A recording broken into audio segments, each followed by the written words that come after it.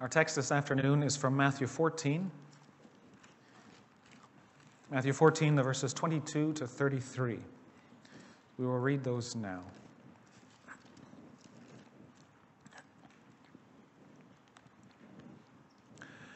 Immediately, he made the disciples get into the boat and go before him to the other side, while he dismissed the crowds.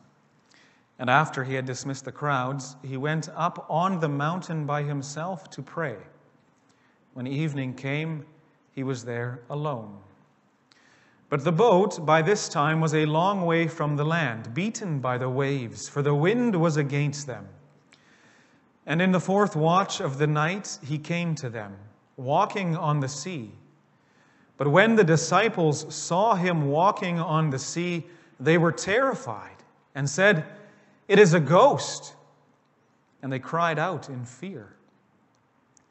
But immediately Jesus spoke to them, saying, "Take heart, it is I. Do not be afraid." And Peter answered him, "Lord, if it is you, command me to come to you on the water." And he said, "Come." So Peter got out of the boat and walked on the water and came to Jesus.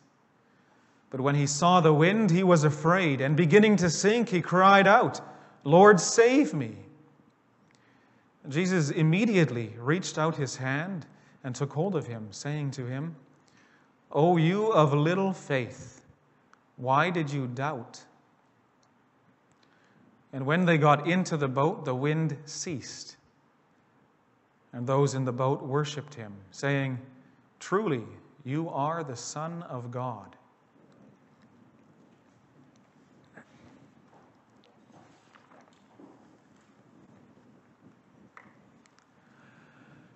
Beloved congregation of our Lord Jesus Christ, I'm sure that many of you have been directly involved in the teaching of your children, especially in these extraordinary times.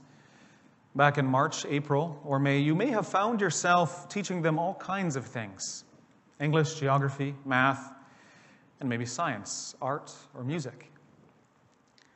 And perhaps you've discovered that teaching is not easy. Children can be quite resistant to learning. So we must consider our methods carefully. Learning is a process. Repetition is required. Lessons begin with the basics, the fundamentals, and eventually they increase in complexity until the student is brought to a sufficient understanding. And our methods, they have to suit the subject. Some things are better demonstrated with an example than with an explanation. Our methods also have to suit the student. Children learn differently from one another. Some learn better by discovering things for themselves. Others need to be shown the way step by step. And our teaching has an aim. We teach towards something, towards the application of knowledge, towards a specific task, or towards a specific profession. We do not merely upload the facts and call the job done. Now, when we read the Gospel of Matthew, these same principles can be observed in the interaction between Jesus and his disciples. Jesus was a teacher, and they were his students. And he was preparing them for a special task. Because of this emphasis on Jesus as a teacher in Matthew, it's not surprising that Matthew records him performing many of the same miracles. Jesus taught by repetition. One miracle is followed closely by a similar miracle. One parable is followed by another and another, either to reinforce the same point or to teach a slightly different aspect of the same truth. And Jesus taught with authority. Often his sermon was accompanied by a parable or by a sign. And sometimes a parable or a sign was given without an explanation. Many times the crowds did not understand its meaning, and sadly, they often seemed satisfied with not understanding. They were happy to receive the sign and skip the lesson. But we know that Jesus taught his disciples differently than the rest of the people. For example, a sign that was left unexplained to the crowds was often a specific lesson for the disciples.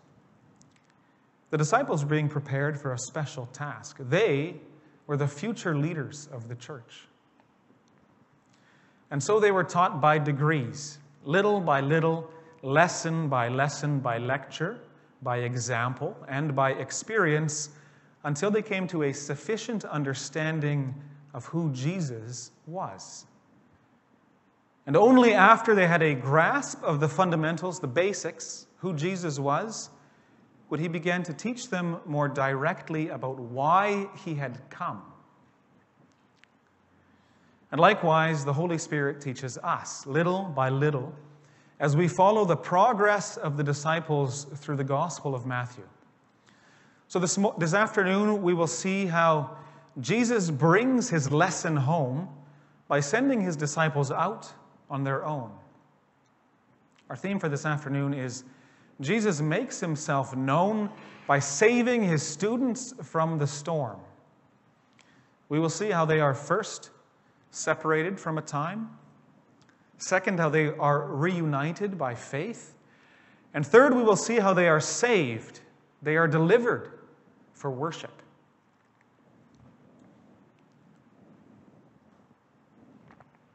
So first, Jesus and his disciples are separated for a time. Our passage begins on the eastern shore of the Sea of Galilee. Jesus had been preaching and teaching in this region in northern Israel for some time. But things now were beginning to change. And from an earthly perspective, it wasn't going so well. Two events laid side by side in Matthew make this clear. On the one hand, at the end of chapter 13, in chapter 13, verse 53 to 58, we can read that Jesus had been rejected by the people of Nazareth, his own hometown. The people closest to him were offended by his teachings. And on the other hand, just before the events of our text, Jesus had received news that John the Baptist, had been killed by Herod, the governor set up by the Romans to rule over the province of Judea. And hearing this news, Jesus, together with his disciples, they stepped into a boat and crossed the sea in search of solitude. As he sometimes did, Jesus sought a quiet place to pray. A desolate place, as it says in chapter 14, verse 23. A place where people wouldn't normally have a reason to be. A place away from the crowds. But the people followed him. They followed him on foot around the lake until they found him on the other side. And there, Jesus had compassion on them. And he teaches them for the rest of that day, and he healed their sick. And close to the end of the day, Jesus showed them his divine power. As the people watched, he blessed a few loaves and a couple of fish, and he fed the whole company, 5,000 people. And they were astonished. They marveled at his power. But as we read in John 6, verse 15, they did not understand the full significance of this sign. All they saw was a powerful man. He is a prophet, they said, a possible king, an earthly king for Israel, someone to save them from the oppression of the Romans. Now, this was a popular misconception of who Jesus was. And the disciples were also prone to this thinking. Many times they betrayed this same ignorance. At this point in the Gospel of Matthew, they knew his power. They had seen many miracles. And they knew that he had come from God, as a prophet might. But they did not fully understand who he was or why he had come. In what follows in our text, we recognize the same pattern of teaching that Jesus had used in the past. First, he performs a miracle for the crowd and for the disciples. And then, immediately, as it says in our text, immediately he sets the disciples apart for a second lesson. In order to teach them the meaning of the miracle, he separates them from the crowds. What they would experience on the lake, on the Sea of Galilee, would confirm the lesson that they had already received on the shore. After the meal, things move very quickly. While the teacher disperses the crowd on foot, he compels the disciples to leave by boat.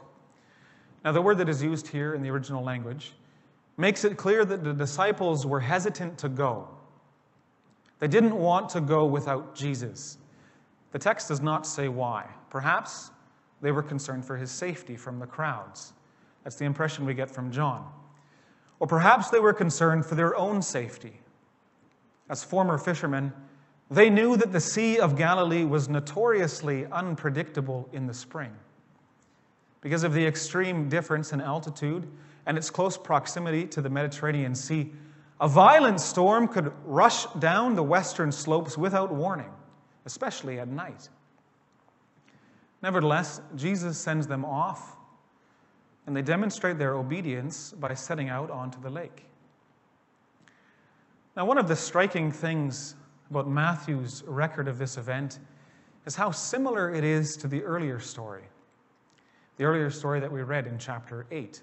And perhaps you noticed some of these similarities. The setting is the same, the Sea of Galilee. A storm rises just as quickly and threatens to overturn the boat. The cry of the disciples then is similar to the words of Peter in our text, "Lord, save me." And Jesus' rebuke is identical. "O you of little faith." At that time, the disciples had learned the importance of attaching themselves to Jesus. He had demonstrated his power, real power, over the wind and the waves. And at the end of it all, they were left wondering, as it says in chapter 8, verse 27, "What kind of man is this?" But today, this afternoon, we're interested especially in some of the differences between these two passages. And one difference immediately stands out. While previously Jesus was asleep in the boat in chapter 8, this time he is entirely absent.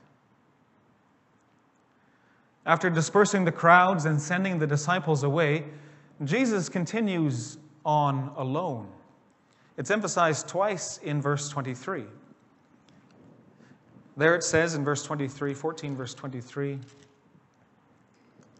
"He went up onto the mountains by himself to pray, and when evening came, he was there alone." And in the text, his quiet solitude is strongly contrasted with the state of the boat. Initially, the disciples had made good time. They had advanced several kilometers into the lake. John writes that they were near the middle of the sea. So when the wind struck, they found themselves far from shore. They were also alone, a lonely boat at the mercy of the winds and the waves. So at the end of verse 24, we see each group going their separate ways: the crowd, the disciples, and Jesus. The crowd is dispersed along the shore after receiving a sign that they did not understand. The disciples obediently push off into the sea and find themselves in the middle, working against the prevailing winds. Their boat was battered, it was tested, tormented by a heavy sea and opposing winds. Stuck straining at the oars, undoubtedly, the disciples yearned for the presence of Jesus, the presence of the very one who had before shown his power over the wind and the waves. Why had Jesus left them alone? Brothers and sisters, I want to pause here for a moment and ask you this. Can you identify with this situation? How often don't we feel the same way? Obedience to God's will often leads us to places we don't want to go. It may direct us to do things we don't want to do. It might set us on a difficult path. It might put us in a predicament. How often in this life doesn't it feel like we're at the oars rowing against the wind? We work hard day after day to gain a little ground, but it's difficult to save up for that down payment when you're obliged to church, to school, and to charity. We fight and we fight against that stubborn sin, but we never seem to make any progress. We try and we try and we try again to restore that broken relationship, but nothing ever seems to come of it. In this fallen world, all our efforts to overcome sin, to restore relationships, to live as God directs, all our efforts, they often seem so futile, difficult, harder than it should be. And so it was with the disciples on the open sea. They were in danger. The chance of an evening storm in spring was rather high, and the risk of death was very real. But rather than reason with Jesus about acceptable risk, or try to explain to him how difficult the crossing might be, they simply obeyed their teacher. Now, this is important for us to remember in our daily trials.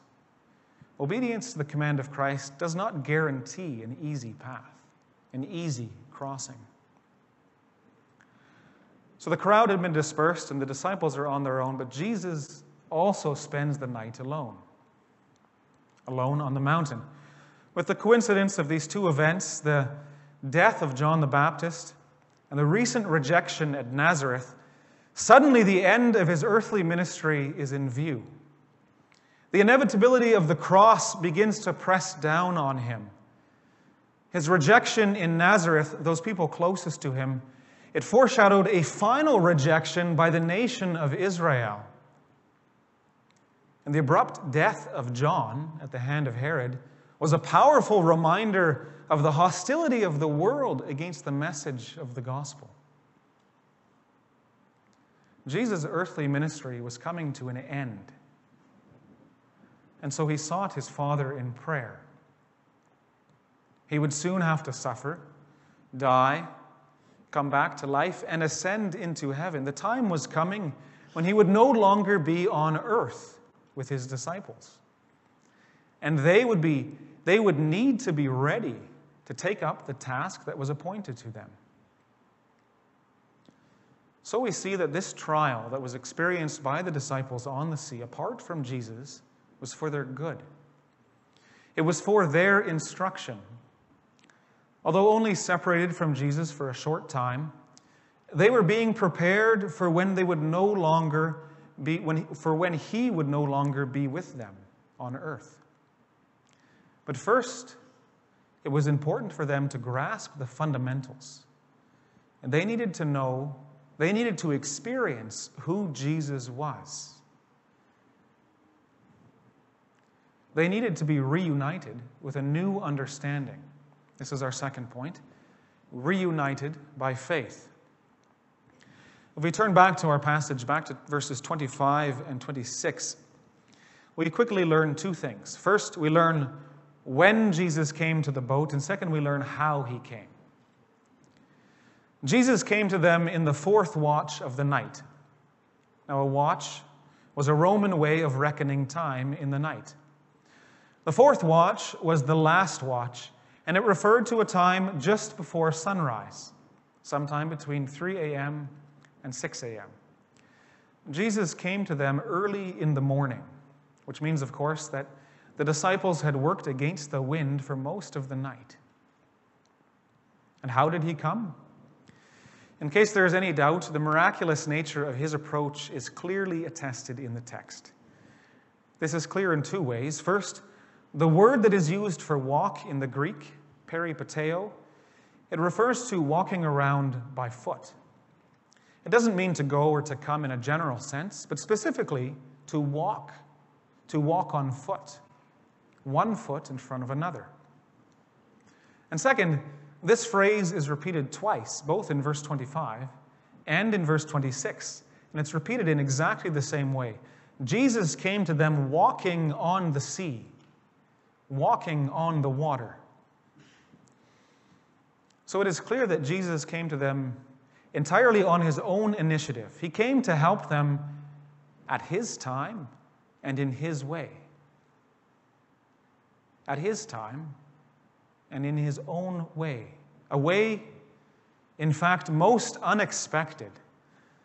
so unexpected that they did not recognize him. Help came in the form of Jesus, but they did not recognize him. Now, clearly they are frightened. Remember, they struggled against the wind for the whole dark night, never knowing if the storm would get worse. They would have been exhausted, their minds perhaps in a state of panic. Now they see something completely unexpected. It's a ghost, they cry. As Christ's companions, the disciples had seen some amazing things.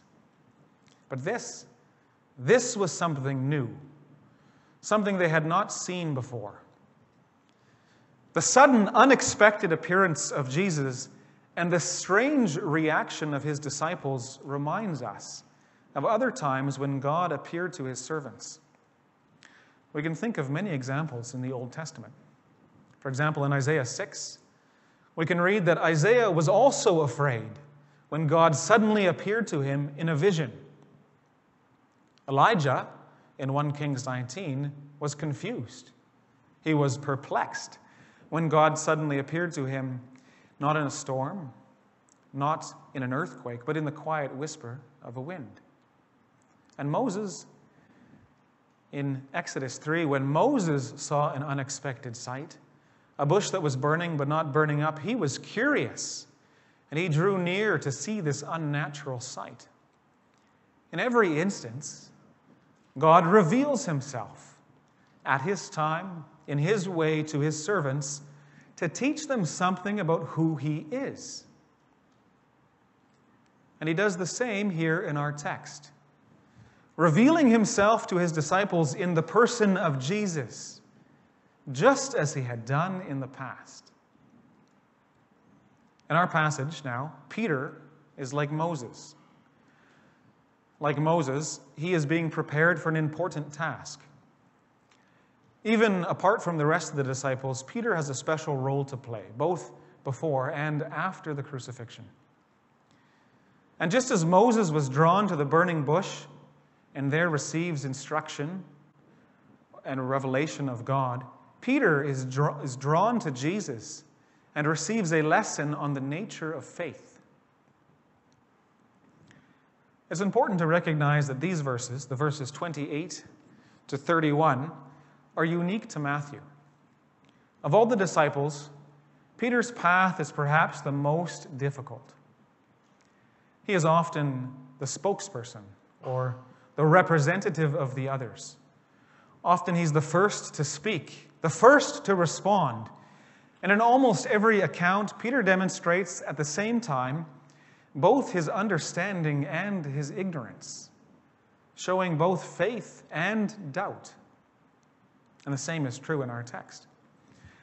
As we saw earlier, just as the disciples were separated from the crowd for their instruction to receive a lesson, now Peter is separated from the disciples to receive a personal lesson. Now, the question that Peter calls out into the storm in verse 28, it indicates that his fear had already begun to subside. He now knew that Jesus had come to help them. Like the rest of the disciples, Peter recognized the voice of Jesus, and he immediately goes one step further. He wants to meet his Savior on the sea. His faith gives him confidence to approach Jesus. This desire of Peter is a manifestation of his faith. It is an act of faith. In Lord's Day 7 of the Heidelberg Catechism, we confess that true faith is both a sure knowledge and a firm confidence. And in the actions of Peter, we have a picture of what this looks like. His knowledge of the power of Christ leads to a personal confidence on the water. Peter knows, he has already seen that Jesus is the master of the wind and the waves. And his desire to be reunited casts out all fear from his mind.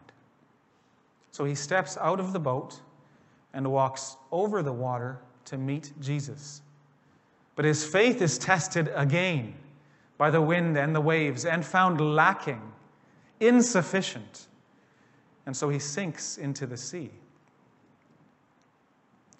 Now, brothers and sisters, if you look at our passage, you'll notice that there's one word in both verse 27 and 31 which characterize the response of Jesus. In both cases, Jesus responds immediately. Immediately, Jesus comforts them with his voice. Immediately, he reaches down to bring Peter up out of the water. He did not come until the time was right, but when he came, then he acts. And he continues his work until his work is done. He comes to help. Jesus comes to save. And he comes with words of comfort. Take heart. Be encouraged. Help has come. I have come. His words in verse 27 are significant. Our English translation is only technically correct. It is often translated as take heart. It is I. But to the ears of a Greek-speaking Jew, these words, they resonate the covenant name of God, Yahweh. Take heart, I am. I am. Moses had received these same words at the burning bush. God had appeared to him and assured him of his help. And what did God say then? He said, I have seen the affliction of my people in Egypt. I have heard their cry of distress. I know their suffering, and I have come to deliver them. After 400 years in Egypt, when the time was right, God acts to deliver the Israelites out of slavery. The book of Exodus, as we looked at this morning, is full of this wonderful work of deliverance. And in a similar way, now, Christ saw the affliction of his disciples as they labored against the wind, as we can read in Mark 6, verse 48. He knew their suffering, and after a long night, when the time was right, he came to deliver them. Jesus comes to save. Brothers and sisters, this is the reason he came into this world. Not merely to deliver his disciples from a storm, but to save all those who belong to him from the guilt of their sin. This is how God works his deliverance. He is faithful, and he comes to us in our hour of need. He is faithful. He comes to us. And we come to him only by faith. Ordinarily, it is impossible to walk on water. Without faith, it was impossible for Peter to come to Jesus. But with faith, the impossible becomes possible. And the same is true for us. Faith is what unites us to Christ and makes us share in his benefits. Faith gave Peter the power to look to Christ and to momentarily forget all his earthly fear. And faith gives us the power to look past our earthly troubles, past our struggles with sin, and look to Jesus. It is with the eyes of faith that we see our Lord and Savior, and we recognize him by his word. And Peter's example gives us great encouragement, brothers and sisters, because while his faith drew him to Jesus, it was an imperfect faith. A faith affected by external circumstances, a faith mixed with doubt. This faith, his faith, couldn't hold him up or sustain him. Even this faith, the kind of faith that takes a man out of a boat in the middle of a storm, is insufficient. And that's okay, because Jesus was near to help. In the same way, dear congregation, when we recognize that our faith is weak, when we are overwhelmed by the cares and the troubles of this world, cry out for help. Pray for help. Cry out to God who is ever near us with the same urgency that Peter expresses as he sinks into the sea. Our spiritual life is at stake, and we know that he will deliver us. As it says in Psalm 107, for all those that cried out to the Lord in their trouble, he delivered them from their distress. So after a time of separation, the disciples are reunited with Jesus. He is faithful. He comes to help. And they are comforted by the sound of his voice, as is shown by the actions of Peter, and they respond in faith. And this brings us to our third point, where we will consider how their fear is now turned to worship. How they were saved for worship. When Jesus steps into the boat, something has changed. The storm is gone. As we read in verse 32, the wind stops. There is a great calm, and the day dawns on a new understanding. Beloved, do you remember that question in Matthew 8? At the end of the first episode on the lake? Perhaps if you have your Bibles open, we can turn there for a moment. Matthew 8, chapter 8, verse 27. There it says that the men marveled. And they asked this question. They asked, "What sort of man is this, that even the winds and the sea obey him?" Now, if you look ahead in that same chapter to verse 29, you'll see an answer to that question.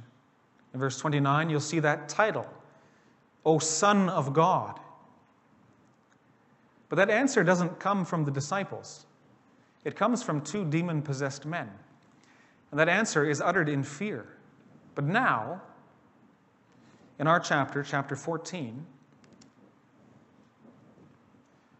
at the end of our text, on the same sea, after a similar storm, in the same classroom, you could say, the disciples can answer their own question. Who is this man? He is the Son of God. Now they more than marveled.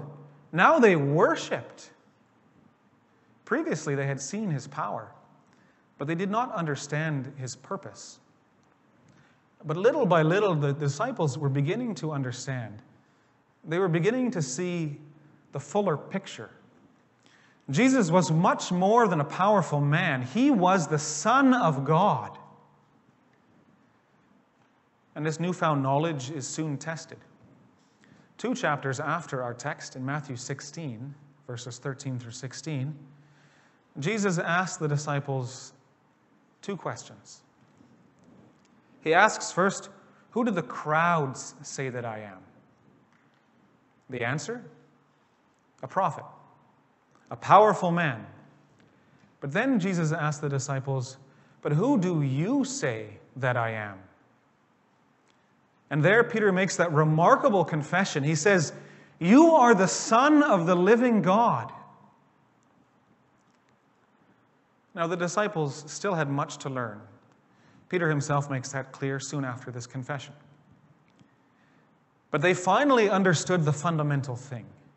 Peter's confession, which echoes the words of our text, would become the foundation of their message to the world. So the disciples were saved for worship, but not only the worship that they could bring to Jesus in that little boat. They would take this newfound knowledge to the ends of the earth, so that every tribe and every people and every nation might worship Jesus as the Son of God. In this way, the disciples learned that Jesus was God. And they learned that although he was not with them physically in the boat, he was still watching over them. They learned that they were never really alone. After his death and resurrection, Jesus would return to the Father, as we read in John 16. He would ascend into heaven. He would no longer be physically on earth with his apostles. But before he would ascend, before his earthly ministry would come to an end, he would send his disciples out again. Not out into a storm, but out into the world. And he would send them out with a promise, which we can read in Matthew 28, verse 20. That his eternal power and his grace would always be with them. At his time and in his way, he would send them another helper. Not a ghost, as they thought they had seen on the surface of the water, but the Holy Spirit, a spirit of fellowship who would unite them to him until the end of the age. Jesus, the Son of the living God, is there. He is there even now. He is in heaven, and we are on earth. But He is not far from us. He watches over us, and He continues to intercede before the Father on our behalf. And we know, brothers and sisters, that while we live on earth, nothing can separate us from His love. Amen.